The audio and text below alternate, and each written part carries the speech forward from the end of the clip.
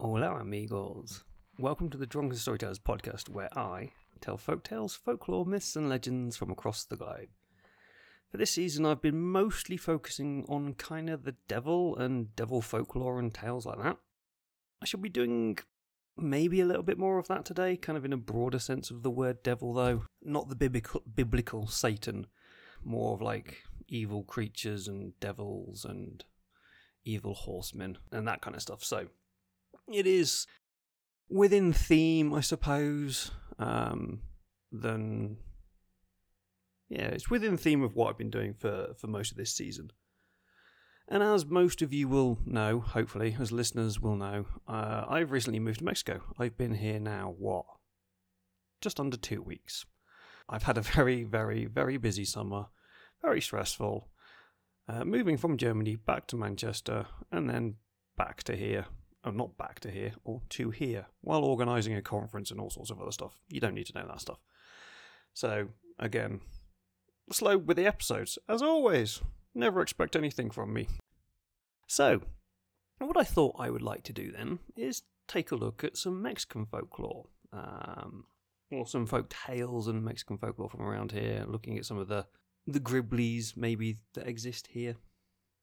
So we've got one which comes from the Aztecs. It'll be the first one. We'll have one that is from Portugal, but is also well known in Latin and Hispanic countries, and one that is specifically from Mexico itself. So we'll be looking at those. But there is a quick note that I want to give before I dive into the stories. I'm going to be closing my Patreon, pausing my Patreon for a bit till I can get better at this whole social media thing. That's never going to happen anyway. Or get more listeners. There are 5 episodes of Faust on there, but I'm actually going to release them slowly over the coming weeks on the free podcast here, where you find these ones, in between other episodes. They are quite long. Most of them are around an hour, if not longer. So be aware of that. I am reading Faust, that traditional German tale of making a deal with the devil is a great idea. So do give them a listen, enjoy them, and yeah, they'll be coming out. So the first one will be coming out pretty soon after this episode, probably by the end of the week. So you get two episodes in 1 week. Ooh, scary. But anyway, grab yourself a drink and enjoy the tales. First off, I'm going to apologise. My Spanish is not great, my pronunciation is not great, and some of these are, obviously, this first one is from the Aztecs in their native language that I can't pronounce the name of. Nahuatl. Nahuatl? According to Wikipedia, Nahuatl.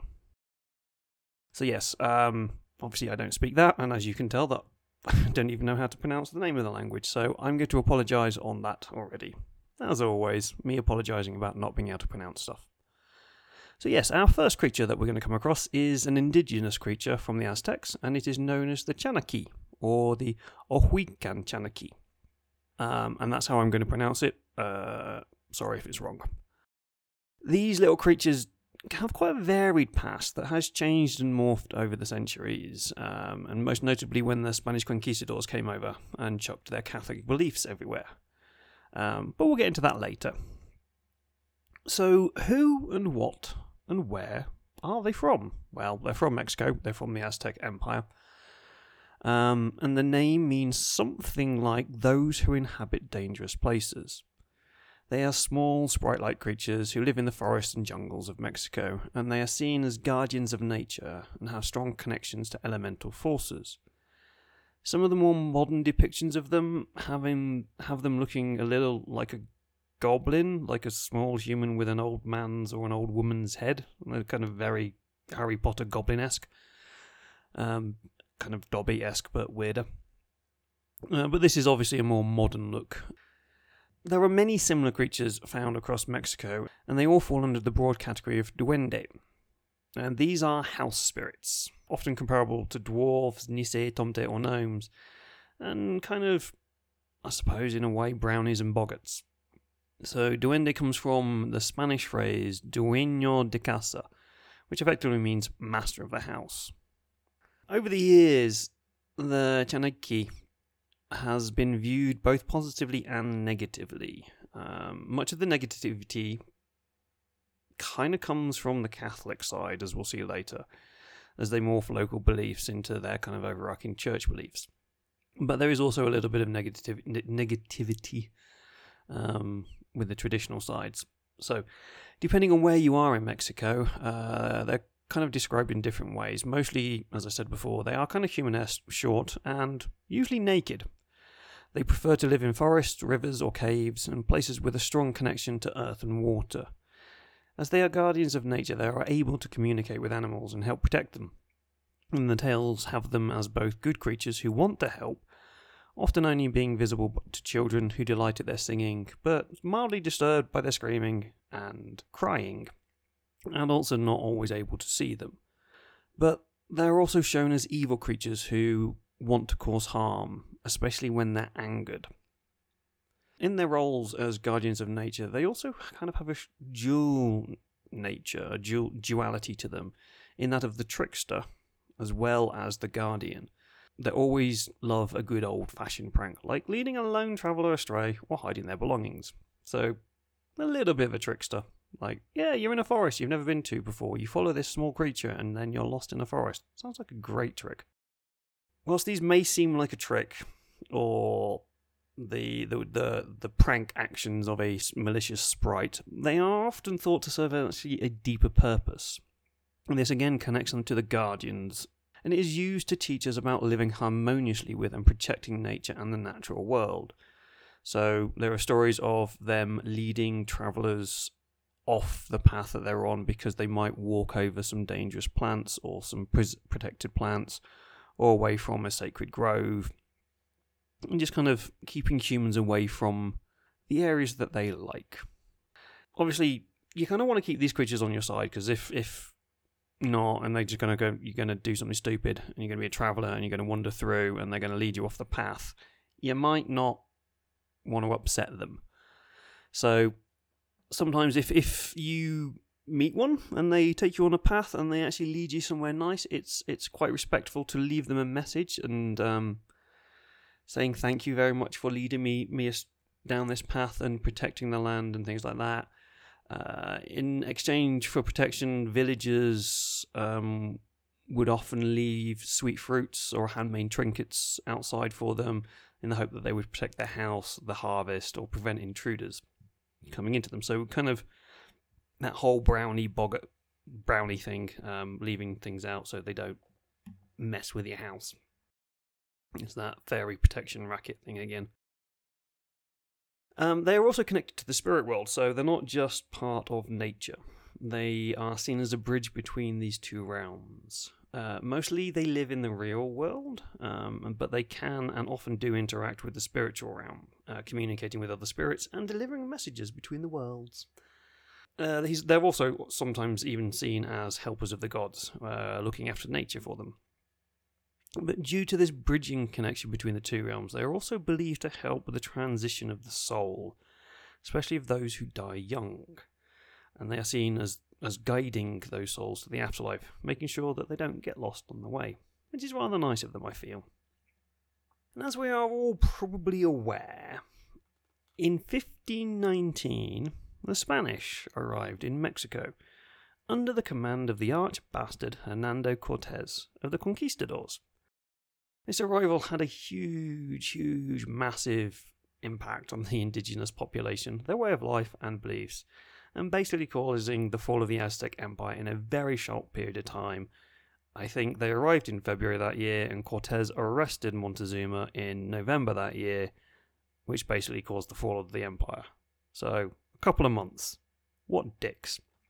But anyway, this is not going to go into the history of that. It's going to ask you, how did the influence of the conquistadors affect our little trickster, who's a little bit of a chill nature dude from what we've seen so far? Well, the church being the church, and not liking people having their own belief systems, they kind of forced things onto them. As we know in Europe and things like hell, the goddess from Norse mythology, became hell, the place where bad people go in Christianity. Here, because these are small little creatures, they became the souls of children who died before they could be baptized. So, in the Catholic belief of the Chanikas, they are often seen as demonic and evil creatures that prey on people. They are believed to intentionally attract people into the jungles and forests. So, rather than guiding people through the forest away from the places they don't want to go, they intentionally bring them into the forest, confusing and disorientating them, getting them lost in the dense vegetation where they can play their malevolent little pranks on them. There are stories that they can find and scare people to death, causing the person's soul to leave the body, and only to be captured and then imprisoned underground by the Chanikas. So, boo! Oh, look, there's your soul, I'll have that. In a hole, under the ground, tough luck. But to reclaim your soul, you must perform specific rituals or face dire consequences that I couldn't really find. But apparently it's worse than just dying because of a lack of soul. So, this is still a part of many people's beliefs here in Mexico, and each region and state has its own interpretation. And not everyone thinks of them as evil, soul-eating dead babies. Which is good, because I kind of like that old kind of fairy pixie, almost fairy pixie-like vibe they have of running around the forest, protecting the forest, delivering messages between other sprites and spirits and things. I kind of like that. It's kind of a cool little thing. But there is a lot more for you to delve into on these, and I shall let you explore that yourself at your leisure, as I have some other creatures to tell you about. Next up, we probably have the most famous one on our list here. We have Coco, or Coca, or El Cucuy, who is the Iberian boogeyman, or bugbear. This is a ghost-like monster that has its roots in Portugal, but has since travelled to Spain and most of the Latin Americas and Hispanic-speaking countries. So this one is not specifically Mexican, but it is well known here and all over the Hispanic world, as I say, and it is even known in the US Hispanic communities as the Coco Man. Here we kind of see that wonderful thing that we do in certain languages of having gendered words. So the Cucuy is the male version and the Cuca is the female version, and they are both male and female versions of this beastie. And the name comes from apparently a colloquial term in Spanish for head or skull, coco, which also means coconut. And there are various etymologies from other Indo-European languages and Celtic languages and stuff, but we'll not get into that here. And so, who or what is El Cucuy? They are the boogeyman, the one you warn your children of at night, the beast in the lullaby to encourage children to behave, the one who eats children who don't listen to their parents. The stories and rhymes tell of a creature who watches you from the rooftops and the shadows, waiting for you to misbehave, for it only takes those who disobey. It comes at night, whilst you sleep, and either eats you whole right there and then, or steals you away, never to return. Often seen as the devil, or having a connection to the devil, it is the opposite of a guardian angel. It is the one who takes you away from all that you know and love. So the earliest known rhyme, so this is your stereotypical kid story that you tell to scare your kids to behave. And the earliest known rhyme about Coco comes from a 17th century Portuguese text. I'm going to try and pronounce this. Auto de los Desposorios de la Virgin by Juan Caxis. And it goes something like this. Obviously, this is translated into English. Sleep, child, sleep or else Coco will come and eat you. And there's a more modern version which follows the same line, which is, go to sleep, child, go to sleep now. The Coco is coming, and it will eat you up. And so, I think that second one is a Spanish translation. And then we can see there's one in Brazil, which has the Coco as a humanoid alligator. And it goes, sleep, little baby, that Cuca comes to get you. Daddy went to the farm, Mummy went to work. So it is, as I say, it's one of the most well-known ones. It's all kind of all over modern media, so if you just kind of Google it, you'll find lots about it. So I'm not going to go into it too much here. In fact, that's all I'm going to do, really. There is a movie called Kukoi the Boogeyman, and there's even a UFC fighter who goes by the moniker of El Kukoi, Tony Ferguson. And there was something that happened in 2013, 2014, I can't remember, where Universal Studios did something, and Danny Trejo, the most famous Mexican, he's a Mexican, not a Mexicant, he did the voiceover of something and was El Kukoi in that. But again, as I say, there's a lot more about this little scary child eater and things involving dragons. It may ride a dragon in one story or in a few, but I'll leave you to find those ones out. And so that is story number 2, or creature number 2, I shall say. And last up, we have one of Mexico's most well-known ghost riders. The Tale of El Charro Negro, the Black Charro. This is one of those tales that each state, city, village, town has, each with its own spin on a classic theme. But they all tell the tale of a handsome stranger riding a black horse, whose eyes sometimes glow with fire. He's dressed in a smart black charro suit, which is a traditional cowboy dress, traditional Mexican cowboy dress. But beware, for this lone traveller has connections to the devil. This is a story that warns against greed and the darkness of the human soul. There are connections and crossovers with this modern folktale to dark and malevolent deities and creatures in indigenous beliefs. So some indigenous beliefs seem to have taken the idea of this story and amalgamated it into their own ideas. I won't be looking into these things as I don't know enough about the beliefs, and I do want to be respectful of them. And I didn't have time to delve into it all. But also, it's quite a personal story. I don't say personal, but it's very much a story that someone like me, a white person, should not really be explaining to people as to why it's bad. But we'll come to that at the end.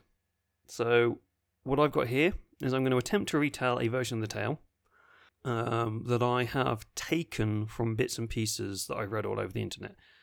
So this is an original version of the tale. I wrote this, kind of gathered up from my own knowledge of this story. So this isn't a specific one related to a specific town or place, but it's kind of taken all of the ideas and amalgamated them into one story. Enrique was a miner in a small provincial town, and he lived a good life. He had a wife and children, who always had food on their plates. Not always a lot of food, but food nonetheless. One day after a long shift in the mines, he went to the local bar to relax with his friends. And after a while and a few drinks in, Enrique complains, "Why is life so unfair? We work hard and we barely make enough money to feed our families. Oh, what I wouldn't give to be rich and powerful." His friends mumble in vague drunken agreement. At that moment, a tall, handsome charro, all dressed in black, walks into the bar. He approaches Enrique and whispers into his ear, "I can make your dreams come true, if you so want." His friends looked at Enrique and at the charro, their faces pale despite the heat, got up and left. Other patrons saw what was happening and also left, knowing that the devil was about this evening. "Come, I'll take you on my horse to your home. You can sleep on the offer, and we'll meet again tomorrow eve." Enrique, being a little drunk and flustered with the heat, agreed to the ride home, little aware that his fate had already been sealed, as he failed to notice the deep, burning red eyes of the large black horse. At home, he was quick to fall asleep next to his wife, his children in the room next door. However, it was not a peaceful sleep. He dreamed of a snake, one who spoke to him in dark tones and portrayed a malevolent force.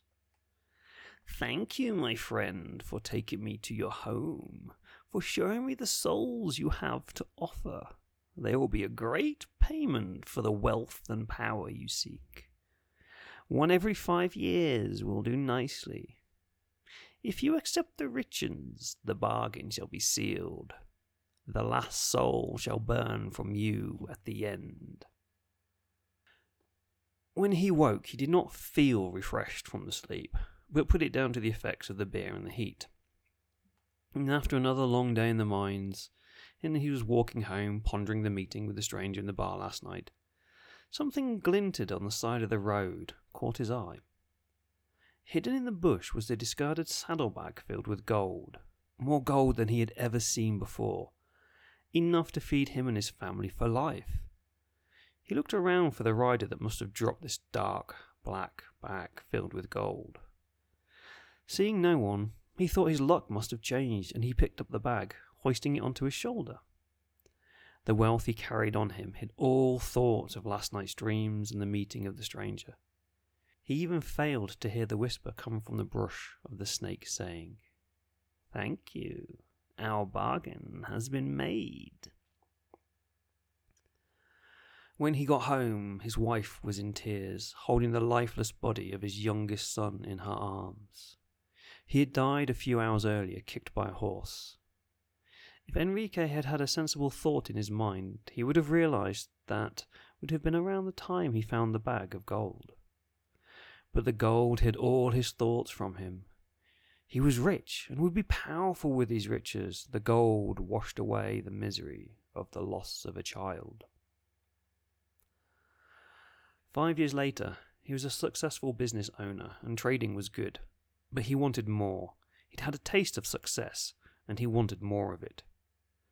So, 5 years to the day, even to the hour in fact, he was walking home again through the back lanes, and a shining object caught his eye. It was another large black saddlebag full of gold. He couldn't believe his luck. However, his greed took over, and he took the bag home with him. Upon arrival, he found his eldest daughter dead in the garden. No cause of death could be determined. But again the greed and the gold kept the sad thoughts away. Over the years, more gold was found, and more of his family died. Till, after 25 years, no one else was left. He found one more bag, but there's only one more soul for El Charro Negro to take. Enrique's. At his funeral, which was only attended by the few people of the church who needed to be there, into the deep, dark shadows, a tall, handsome stranger in a dark charro. He was heard to whisper, "I'll take the final payment now, thank you, my friend." There was a strong smell of sulphur that wafted over the funeral, and the casket began to smoke.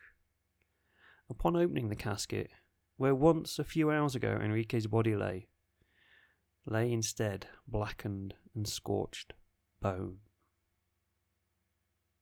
And here ends this story of El Charro Negro. So, that is my take on the tales and the information that I've read about this character. The stories tend to go along this kind of line, where a tall, usually white man, dressed in a traditional black charro suit, riding a black horse. He meets lone wanderers on the dark streets of cities, villages, or in rural areas, and those who are seeking fame and fortune, the greedy, he offers to give them a ride or a coin or two. Those who agree see their luck change. They get all the riches they have ever dreamed of, but at a cost. Usually their soul and the souls of their loved ones. It's an almost Faustian or devil at the crossroads deal. Their fate is sealed. So, obviously you can see here as well, the moral of the story is kind of careful what you wish for, along with greed. But there are kind of deeper roots, as I said, with the connections that the indigenous population have brought to this. And that is of the white man, and being careful of the white man and the riches that the white man offers. Because, as we know, we destroy life and culture. But there are other stronger connections to the indigenous peoples of Mexico. I don't know enough about them, and I don't know enough about the religious beliefs and whether they would want me to talk about these things. So I'm not going to. If you are interested in that, you can go off and find it yourself online. There are places you can read that. So there we go. 3 creatures, 3 tales, 3 bits of folklore from Mexico, and Portugal, Brazil, Spain, and other Latin countries. Anyway, I hope you enjoyed these as much as I did telling them and reading up on them. Next episode shall be Faust Act 1, and as I say, it should be out pretty quickly, as it's already recorded, edited, and everything, and it's actually out on Patreon, but screw that, that's coming out probably by the end of the week. After that, I'm going to hopefully do part 2 of Devil in the Landscape. Then, after that, there'll be another episode of Faust, and after that, we'll see. I have a few things that I want to do. Time will tell which of those I get to do and when. I am off to Salem in a few weeks, so maybe I'll do something about the witch trials there. Though, I think I'm doing a Secret Frequencies episode with Mike from Darker Days Radios on that whilst we're both there. It'll be live on location, or recorded on location. I'll be in New York as well just after that, so maybe I'll find some New York spooks to tell. I don't know. Anyway, also no, before you ask, and I know none of you will because no one ever does, I'm not going to do a Day of the Dead episode. Go find that out yourself. So, yeah, there we go. Talking about the Patreon, it doesn't work because I don't do the socials. I do have them. Go look in the show notes to find them. The only one that is really, I suppose, important is if you do have any ideas or things you want to share with me, you can email me at thedrunkenstorytelleruk@gmail.com. So send me some ideas of things to say. Things to talk about, I should say. All that remains for me to say now is goodbye, my friends.